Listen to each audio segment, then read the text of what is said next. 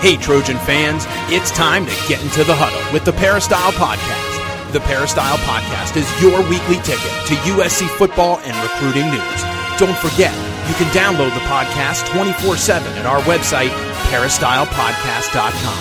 And now, here's the host of the Peristyle Podcast, USCFootball.com publisher, Ryan Abraham. Hello, Trojan fans. Welcome to the Peristyle Podcast on a Tuesday, talking some USC football with our buddy Dan Weber, beat writer and columnist for USCFootball.com. Check him out on the site. Check me out, too, on the site, on Twitter, at Inside Troy. I want to talk about some USC football coming off of a win.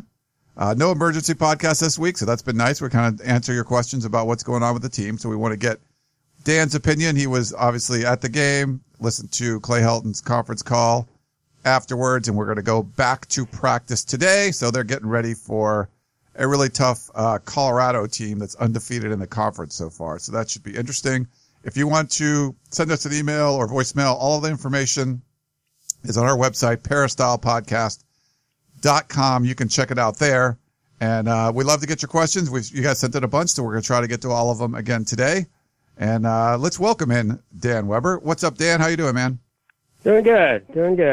And I think it's a very good thing this week that this is a good Colorado team, a ranked Colorado team, a team that, you got to be ready for, and a team that beating them will mean something. So I think for all kinds of good reasons, this is a good year to have Colorado be back, somewhere they haven't been in a long, long time.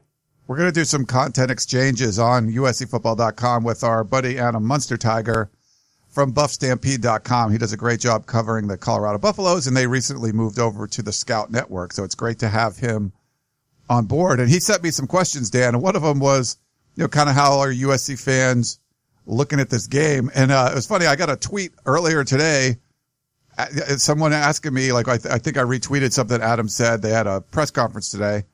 And someone, some USC fan asked me, does Colorado even have a chance? So I'm not sure that USC fans realize how good Colorado is. And as far as I know, the Buffs haven't beat USC or UCLA ever. So maybe just people think it's the same old Buffaloes. This does not look like the same old Buffaloes. Yeah, and you could see why. I mean, the first time I ever actually covered USC Colorado in 2002, USC was ranked number 17. Colorado was ranked number 18. Games in Boulder, and it was 40-3. And Carson Palmer and company were so obviously much more talented, much better athletes than Colorado that it's easy for people to kind of just assume that that was a good Colorado team. They thought, and and you've won all 10 games against Colorado. All 7 in this century. As I said in the column the other day, all USC fans ever thought about was if the game's in Boulder late in the year at night, like they almost always were, you're basically thinking, well, how much snow or how cold is it going to be? Other than that, there's never been much thought about, you think Colorado could possibly beat us?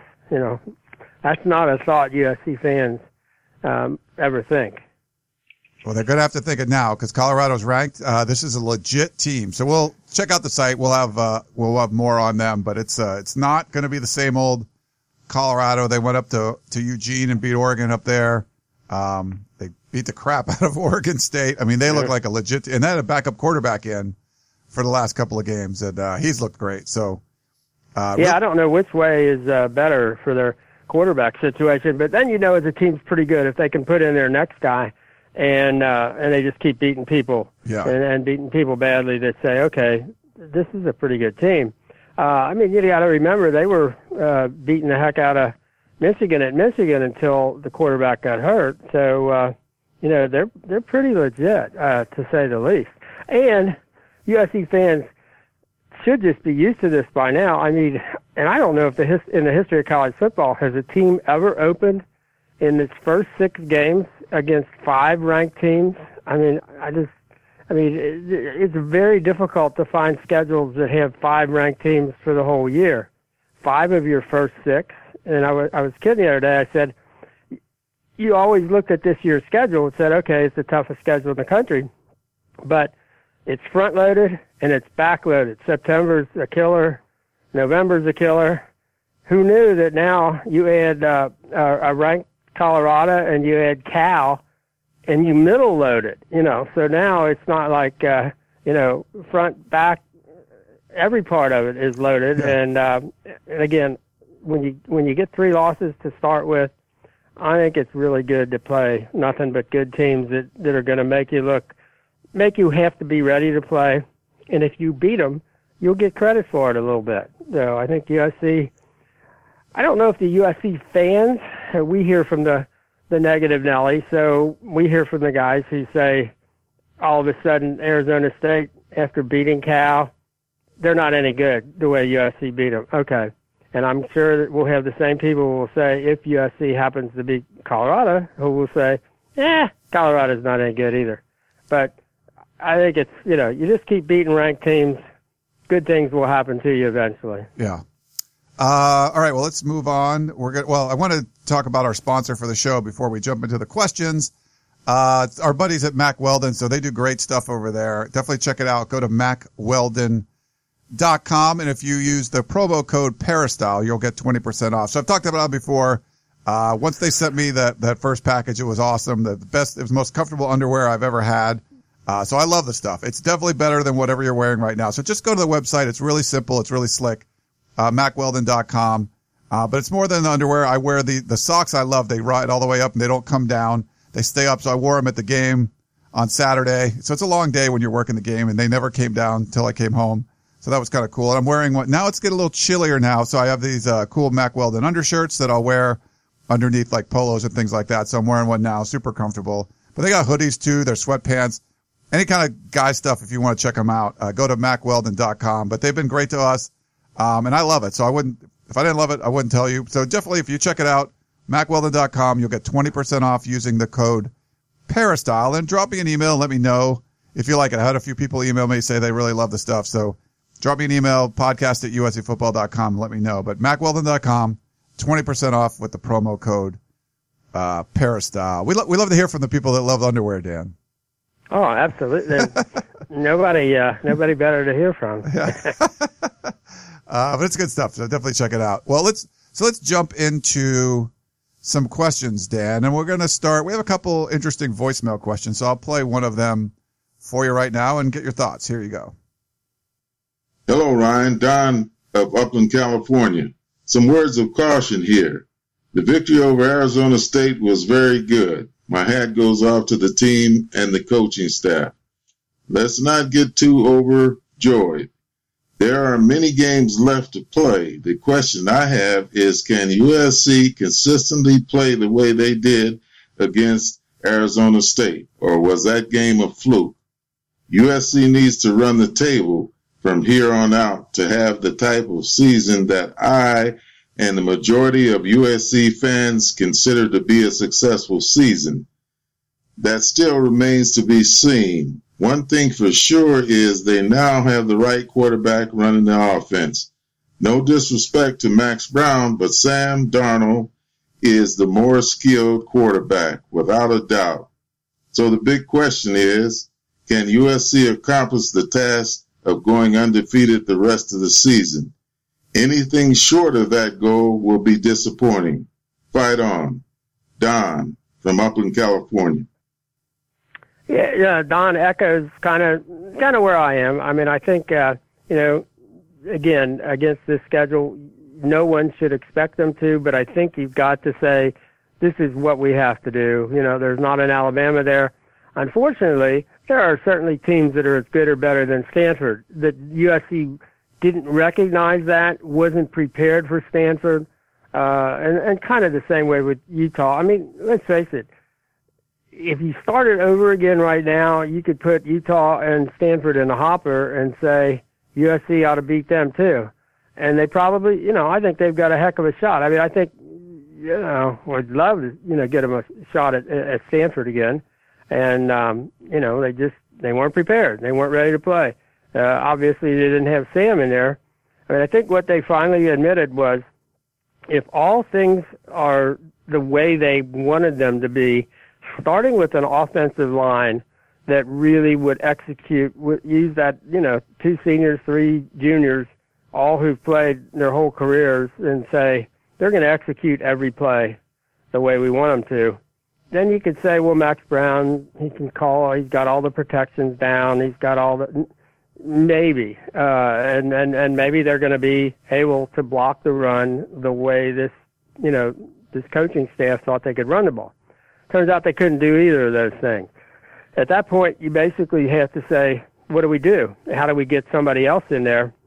And you get Sam in there who can make plays, when the offensive line breaks down, who gives you an extra running back who you've got to account for if you're on the defense. You should hear the current running back say, there's just much more room for them, especially on that read option, because you have to account for Sam. So that gives them a shot that maybe they didn't have in those first few games against teams that, on paper, I guess you could say, well, certainly aren't as good as Alabama, but you might not have thought they were going to be as good as Stanford either. But, running the table that's really asking a lot, but it's the kind of thing that would make you be able to say a season that started so badly turned out, it's not a bad season if they run the table, which would mean they beat UCLA and Notre Dame back to back.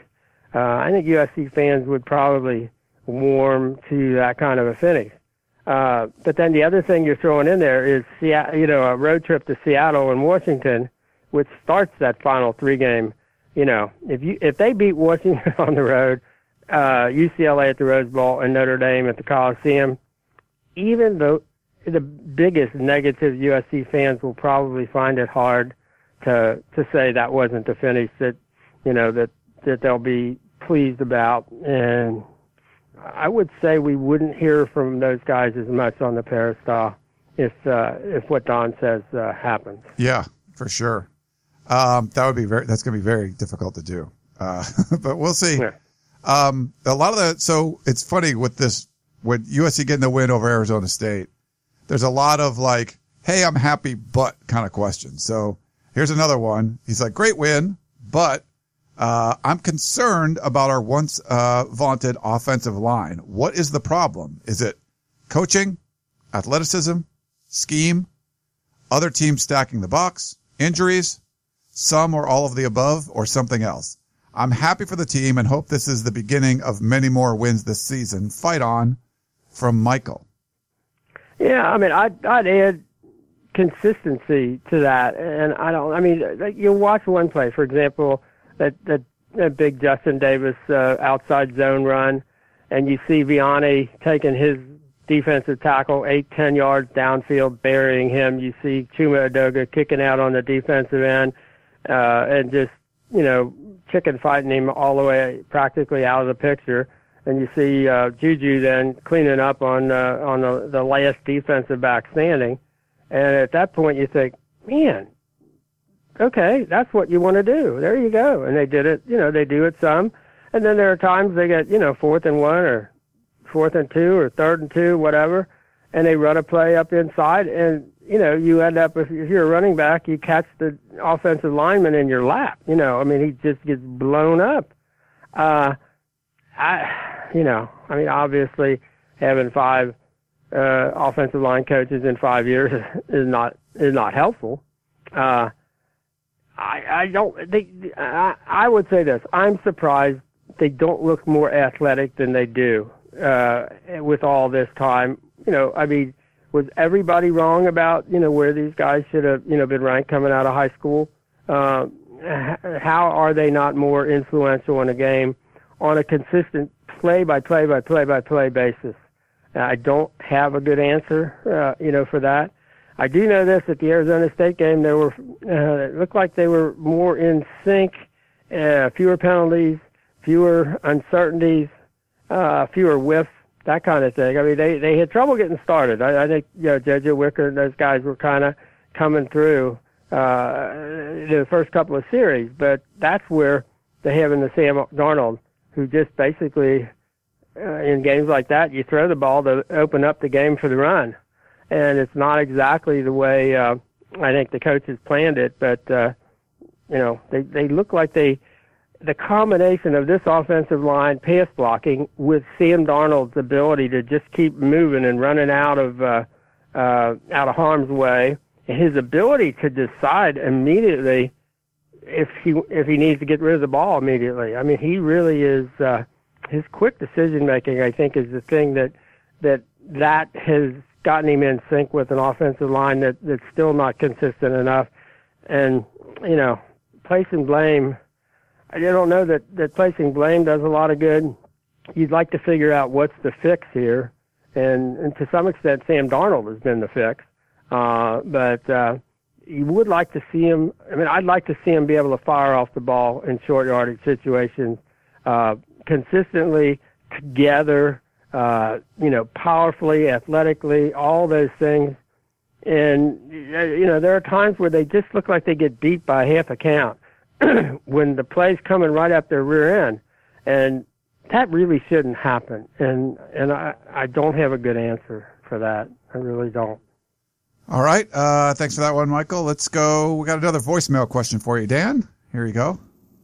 JD from DC with this week's question for Dan Weber. Dan, not trying to throw shade on Clay Helton, and as you say, he's going to have a chance to win or lose this job, and that's pretty much all of us can hope for, particularly when we're in a job that we don't have any track record of success in. But having said all that, I'm increasingly disturbed to see, or at least get a sense, that there are a lot of people who are kind of setting the table for retaining the current coaching staff if we lose 6 or even 7 games. If you break that down, it's pretty disturbing, because to lose 6 games means basically they're losing to Washington, UCLA, and Notre Dame. How can that possibly remotely even be considered a successful season, or even a upbeat trajectory? You lose your last 2 games against your key historic competitors. You have 6 losses total. By any standard, even last year, that's regression. And then, losing 7 games and retaining the staff is just out of the question. Wouldn't you agree? Yeah, I mean, I think it's, do they look like they're going in the right direction? Do they look like they figured out what got them off to such a, I mean, obviously part of that, the bad start is who you were playing and where you were playing them and when you were playing them. The second part of that is they didn't, handle that very well, and they didn't. There's nobody going to argue that. Now it's from here to the end of the season. I mean, I think if you lose to all the games just that are up in the air, you say and they're not the only ones that are up in the air, but you're talking Washington, UCLA, Notre Dame. If you finish on a 3-game losing streak, it'd be very hard to make the case that that this is going in the direction that you want it to go. So yeah, I'm not going to get into those kinds of numbers. I don't know that that's very. You got 1 game this week, and that's the number that you got to worry about. And then the game next week. And as much of a cliche as that is, I don't.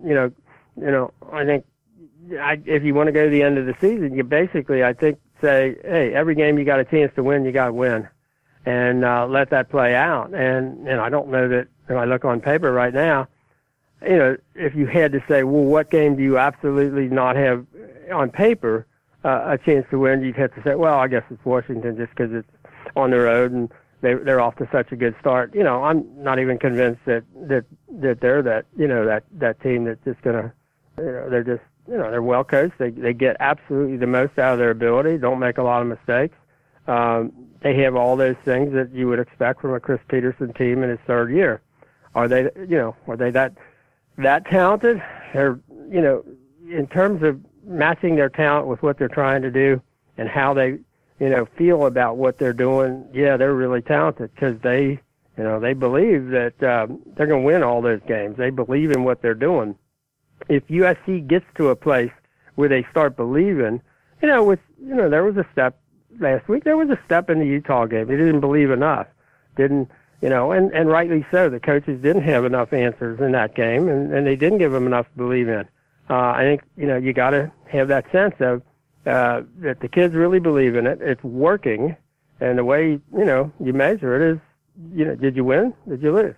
And that's the progression I think that has to happen. I'm not going to look at numbers. If they end up with a losing record or 6-6, that probably means, they haven't gotten the job done.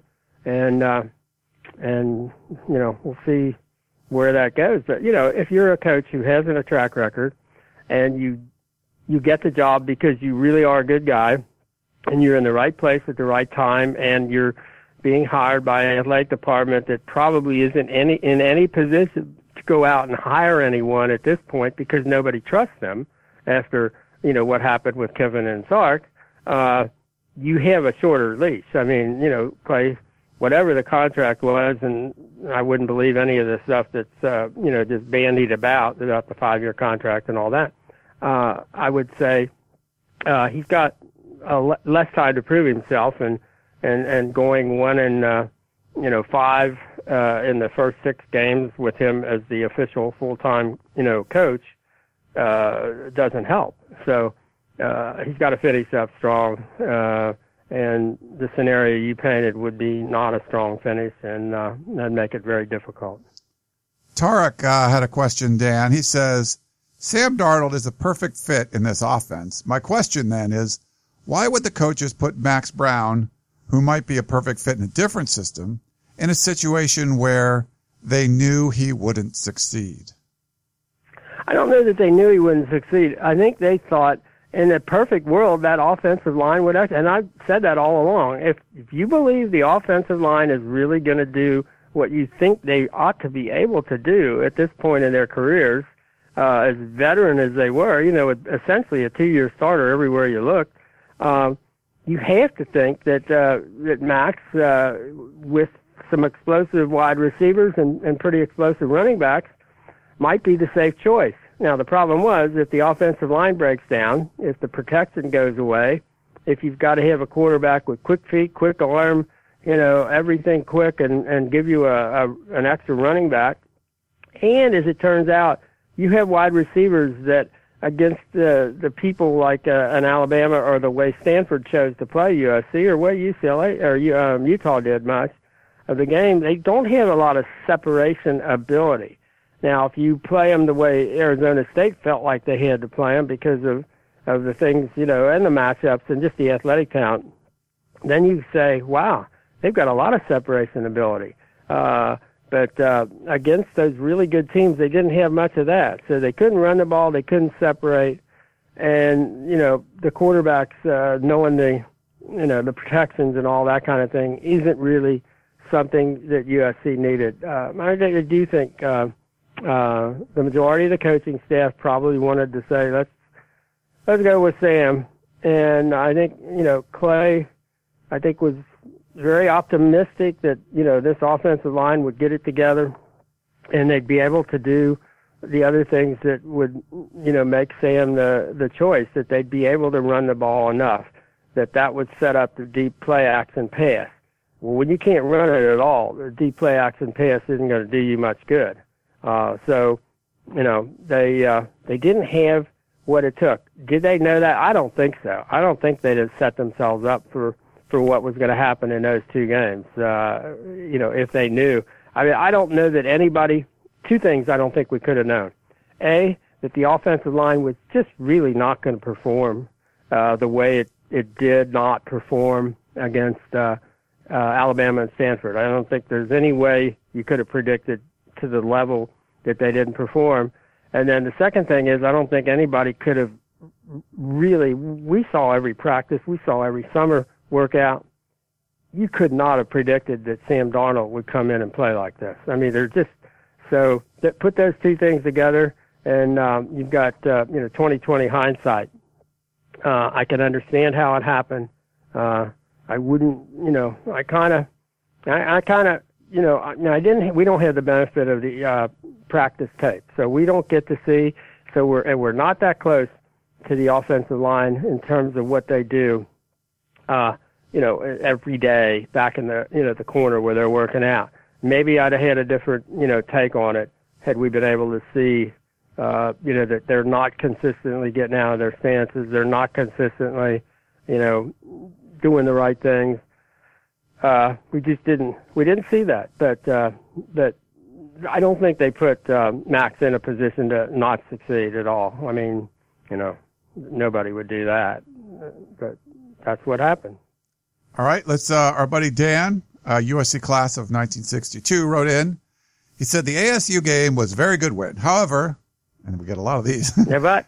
Yeah, but. There's the but. I have a concern about the play of the second string. We keep hearing from Clancy Pendergast and Clay Helton that depth is still a problem, and despite having 80-plus scholarships, mainly because of lack of experience, we have a lot of younger players who are talented on the second string offense and defense who need experience. Why did Coach Helton have the second stringers go passive in the final quarter? The young players need to run the same plays and play with the same intensity as the starters if they're going to learn to play hard and fast when they're needed to in the future or for next year. Why go vanilla with your second string? Why worry about running up the score if you already are playing your second and third stringers? You play the way you practice, and you play in games to run the same offense and defense no matter which players are in the game. Would be interested in Dan's take on running up the score versus teaching younger players to play, to score, and stop scores. Game opportunities for experience are rare and should not be squandered. Fight on from Dan. Yeah, I wouldn't run out the clock on offense. I don't think. I don't think I would. Throw play action, deep bombs, and try to bury them. I don't think I'd do that. I do think I'd run it like you really meant it, and I wouldn't put a dory in. I wouldn't run reverses. I wouldn't do things like that. But I think I'd try to run everything as hard and as fast and as normal game tempo as if the game was tied. I don't think there's any question that they ought to do that. I don't think they did it all that well. But I think on defense, I don't think you change at all. I think you get them out there. And I know it's easy to say, you got that kind of a lead, you just kind of play prevent and what have you. They weren't going to catch USC. And if you got the backups in, I'd play them exactly as if, again, the game were tied and they were playing with the first string, because you're trying to get those backups, integrated, and they were, bringing one or two of them in at a time during the game.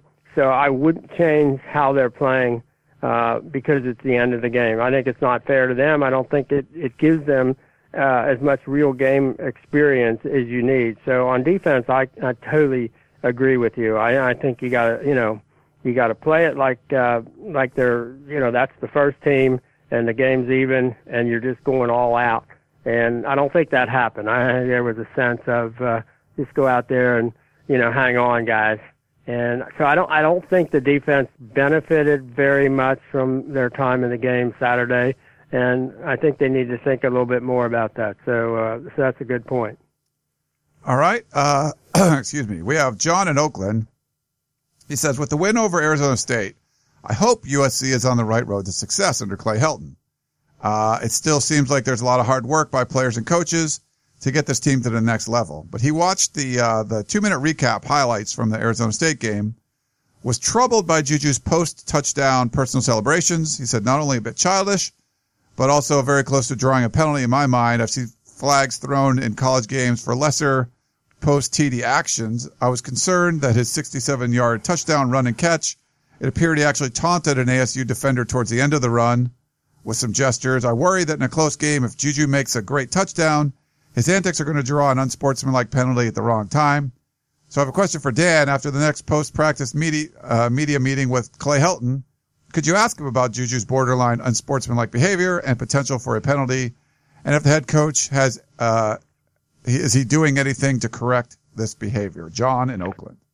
Yeah, John, I think it's a good observation. And I think it's one of these things that this is a team that hasn't had that chance to do that kind of celebrating. And Juju is an exuberant sort of a character. And I think, I think many of us kind of expected a little bit of that. Yeah, I get a little nervous about any of the gestures that, or, change in uniform or anything that draws attention to individuals. And I know Clay has worked on that some.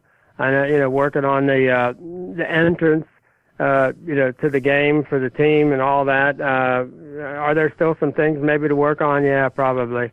And, you don't need to draw attention to yourself. You really don't. Everybody's paying attention. And, I just like the idea. You get in the end zone, you turn around, you find the nearest official, you hand him the ball, and then you come over, maybe celebrate with your guys.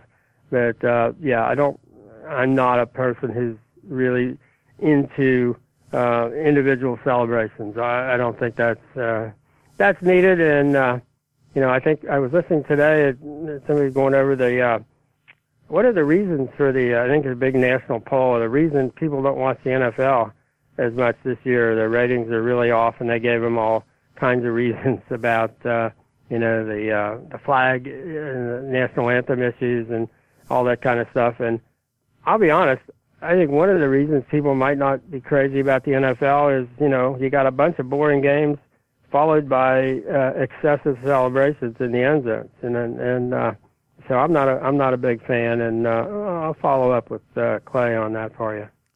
We have David wrote in. He said, "Is the lack of physicality because of our offensive and defensive lines, or maybe working more on their upper body strength and less on the lower body strength?" And he put legs in parentheses, which may, okay.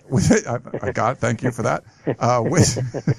Which may able them, or I guess it may allow them to get a better push or stronger base. I think teams like Stanford have different strength training on the linemen's lower bodies. Thanks, from David.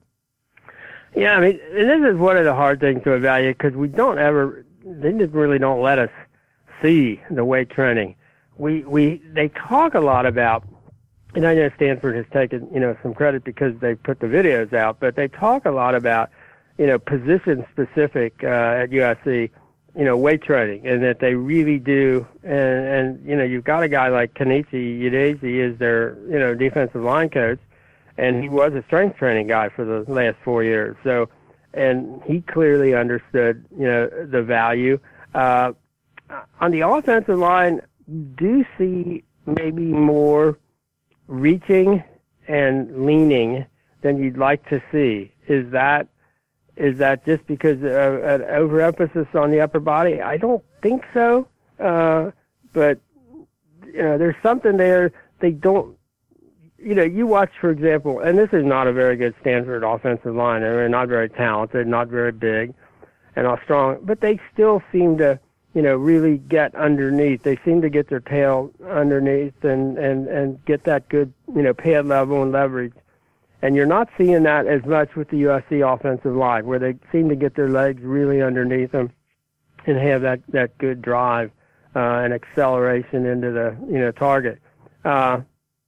Whether, I know it's easy for people on the P to, throw blame at this guy or that guy, when, that amazes me when I see that, because I said, gee, I'm there almost every day, and I don't know that. It's not easy to know. I mean, you can say, well, it doesn't look like it, or whatever, but I don't have a good answer as to why I'm not seeing that ability to, keep their pad level low, keep their legs back, or keep their butt back, and keep their legs underneath them, with that really good, leg drive and just ability to root people out all across, so that there's nobody that's behind, nobody that isn't, a part of that.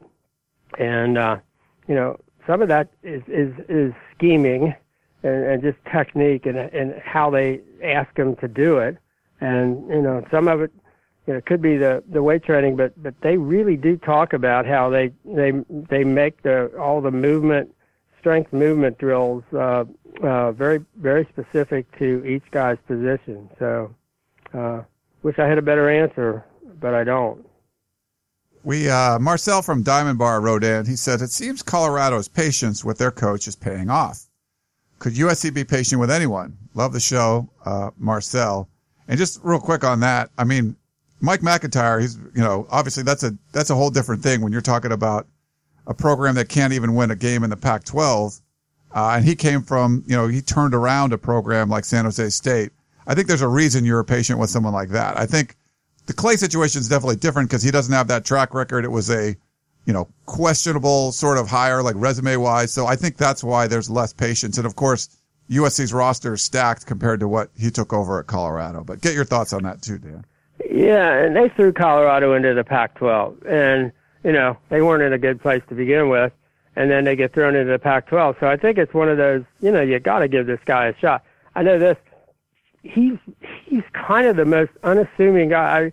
At the Pac-12 media days, I sat down at a table with Dave Wannstedt, who works for the Pac-12 network some, and I don't know where else he works for now. He does a lot of different things, but he used to be the Bears coach. And he was talking, and at first I didn't realize it was Mike McIntyre was sitting there, and I was talking to Wannstedt about some of the games that I'd covered and one of the training camps I'd covered when he was the Bears coach. And I remember McIntyre is the least big-time college football coach personality you'd ever imagine. I mean, he's just like another guy at the table. And very cool guy, very neat guy. You can see why they haven't, wanted to throw him out. He's just an extremely likable guy. And, and in a completely different situation from where USC is. And I think, anybody who came into USC after the last 6 years and after what's happened, with Lane and Ed and Sark was going to be in a kind of up against it situation where people thinking, well, now it's time. Now, now we get it right. The fact that, Clay hadn't had any head coaching experience at all. There's nothing people who want to say, well, give him a chance, like Ryan said, with Mike McIntyre, you can say, give him a chance. He, it's impossible to win at San Jose State, and he had them playing really well by the time he got the Colorado job. I mean, nobody could coach at San Jose State. And so I think you don't have that with Clay. So that makes it a lot harder, to push that position. It's just, or, people say, well, it was really down in the dumps after, Larry Hackett, Paul Smith, those guys. But they gave Pete Carroll a chance. Well, yeah, but Pete had really actually done a pretty good job at the Jets in New England, whether, a losing record, and he probably didn't get a fair shot either place. So, Pete had something, again, you could fall back on. People weren't very happy about him, but at least you could, go there and argue. But it's impossible to do that with Clay. I mean, he was a staff guy for both Lane and Sark, and now here he is. And people would say, well, but he's a good guy, or he is, which he certainly is. He's a very honorable, decent, human being, and all those kinds of things. And people say, yes, so what? You need a guy can win football games. So at this point, I don't think there's any way you defend or make the case. It's Clay's case to make, and he makes it by them getting better every week and winning football games. And that's where it is. And Clay knows that. We got a question from Imon. He says, from the last few weeks, many of us, including myself, have been very negative regarding Coach Clay Helton's personality, play calling, and handling of Sam Darnold. Do you think it was possible that Coach Helton knew all along that Sam Darnold would be the starter this year and did not want to hurt the redshirt freshman's confidence by starting him too early in games that were probably losses? Thanks for the awesome podcast. Best, Imon. I don't know. I think that's an interesting question. I think he knew some things, for example, and I don't know that he's gotten enough credit. He knew what Sam could do, which is why, very unusually, he said that we're going to use Sam in the red zone and in short yardage situations. Now, that's a tremendous confidence booster for a young guy. So I think Clay handled that part of it really well. He put him in a place to get a boost for his confidence, but without putting him in a place where he's really going to get shot down badly if everybody around him does not perform. I think that was more of a byproduct. I don't think that was a rationale for doing it the way they've done it. I think you're going to be able to look back and say, wow, that probably worked out as well as you could have hoped for. I wish, if it were me now, you wish he'd have decided to do that against Stanford, because I think, Sam would have had a really good shot at Stanford. I mean, they couldn't do enough things to shut him down. And I don't know that they'd have been a big threat to him at that point. So I don't think it was intentional in the way you say it, maybe, but I think it's going to look like they got him in about the right time. And it would have probably at that point then people would have said it wouldn't have been fair to take Max out after one game or two games. I mean, look at the uproar that happened after 3 games. So there were people who loved Sam until they put him in, and then everybody decided, well, this is the time to jump on Clay because he must have known something. And I don't think that was the case at all. I think Clay really thought he wanted the ability to have a veteran who knew everything about the offense, and a guy who had been the leader in the transition. I mean, there was no question that the leader through the winter and spring and summer had been, Max. And it was kind of a reflection of that's who you want your quarterback to be, a mature, guy who's been around and seen it all. And it just didn't work out the way all the pieces fit. Sam was the best part, the piece to fit, and make the puzzle work, go together. But I don't think it was intentional from the beginning. And Max Brown was voted a captain by, his peers. So that makes it even tougher, Yeah, no, if everything else works, it's the right decision. Almost nothing else works against the people they were playing. Yeah. Had they opened up against Arizona State's schedule, heck, if they'd opened up against, Colorado's schedule, including Michigan, I think, it'd been a far different situation for Max, but they didn't. And the problem was they opened up the Stanford game. They acted like Stanford was still Stanford. The genius of, UCLA and Washington the next 2 weeks was they realized, they saw, and I guess, you see more film on Stanford, you realize Stanford's not Stanford anymore. They got one player. They got average quarterbacks. They've got, small offensive and defensive lines that aren't all that athletic. They've got one speed guy. This isn't a team that can do a lot of things to hurt you. And basically, Washington, UCLA said, we'll take away this one thing that can hurt you, and the rest of them can't beat you, and we're going to just play real physical because they're not that physical. I don't think USC even thought that maybe we ought to go out there and just try to beat them up physically. It was like, they're still Stanford. No, they're not. And USC didn't seem to understand that, and that's on USC. That's of all the games this year, that's the game that I thought they really, really mishandled. We'll do a couple more and let you go, Dan. I know we're going to get to practice here. Tim wrote in from Costa Rica. So we love the international questions. Love Costa Rica, Tim. Beautiful down there. Says, good to see the Trojans turning around again against Arizona State, but a long way to go. There's the but again. My concern this week is Colorado's speedy receiving corps, who are going to attack Iman Marshall for sure. Seems when he has to cover a receiver with moves, he gets beat, and he put this in all caps, a lot. A lot is 2 words, by the way, Tim. But anyway, do you think his skills are best suited for a corner or maybe better at safety? It seems he keeps getting burned week after week without great improvement, especially when the opponent's quarterback has time to throw. Great job.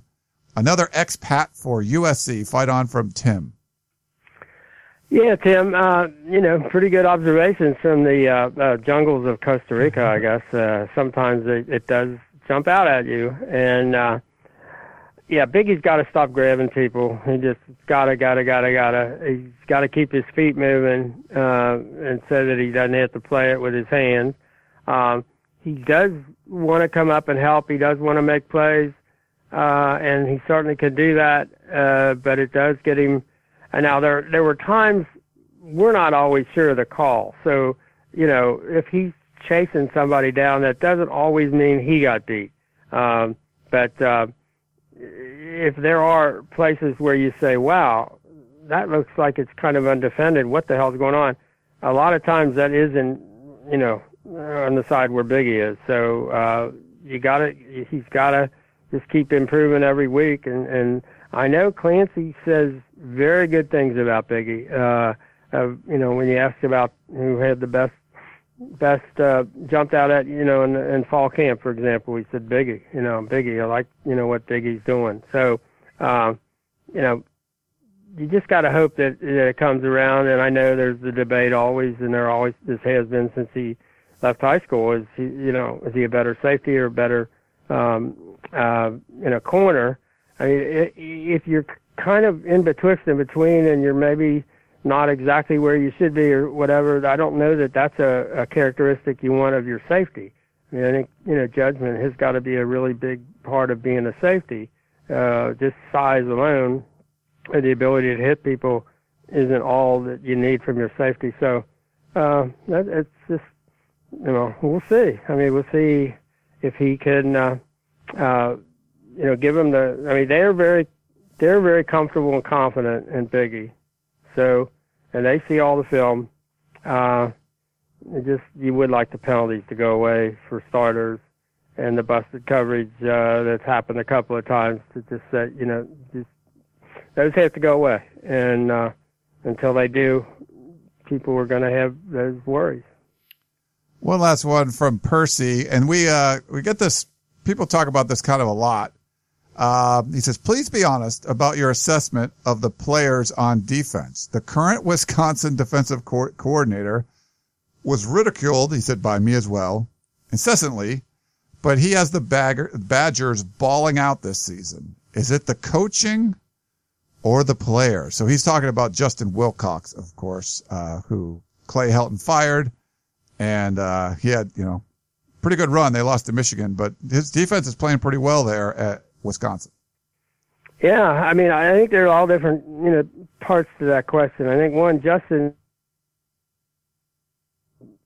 didn't trust his players. So I don't know the right question. I didn't trust them to play man coverage in the secondary. Didn't trust them to blitz. And I think if you're playing in a Pac-12, that's a really bad deal. You've got too many quarterbacks, too much wide open offense, too many playmakers so you can catch the ball, out of the backfield wherever. If you don't trust your defensive players, you're probably not going to do enough to keep yourself in game. So I thought it was a genius move by Justin to go to Wisconsin.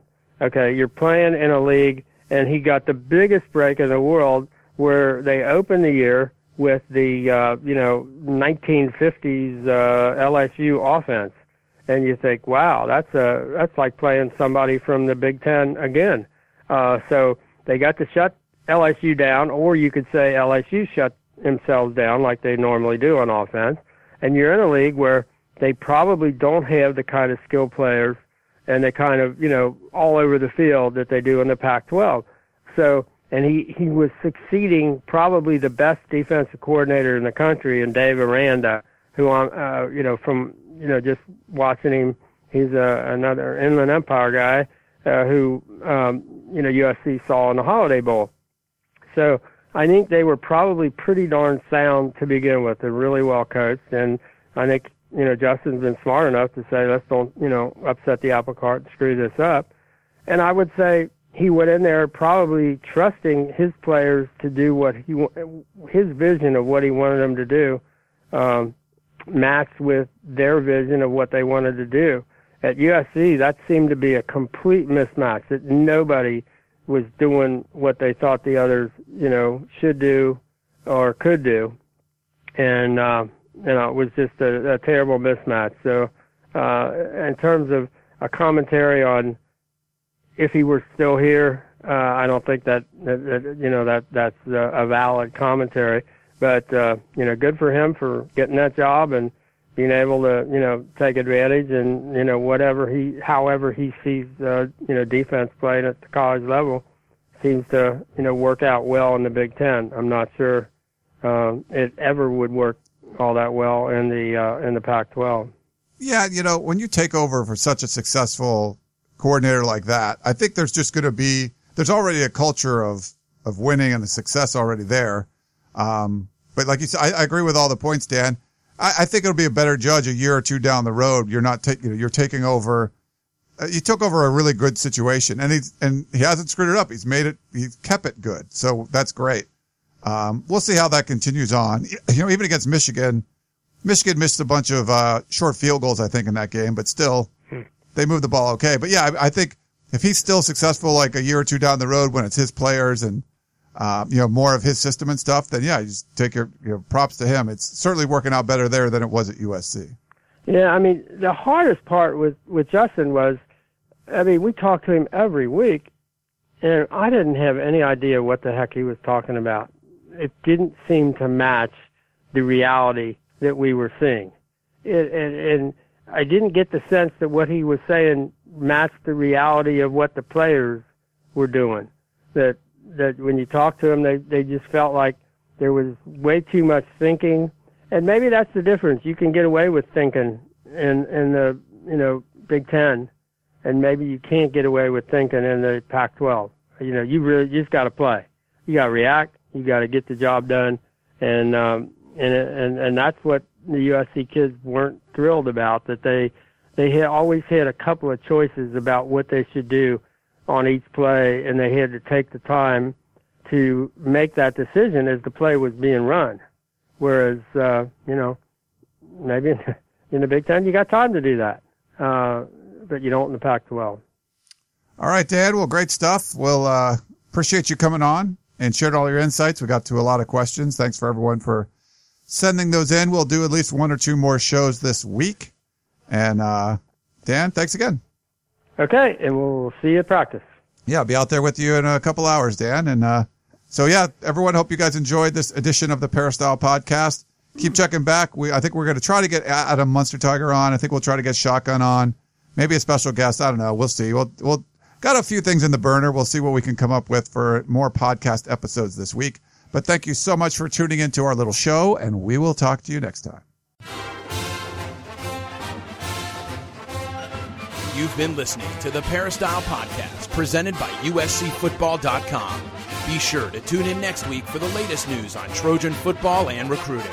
And don't forget, you can automatically download the podcast directly to your smartphone or tablet for free. Just click the iTunes link on peristylepodcast.com or search for Peristyle Podcast at the iTunes Music Store.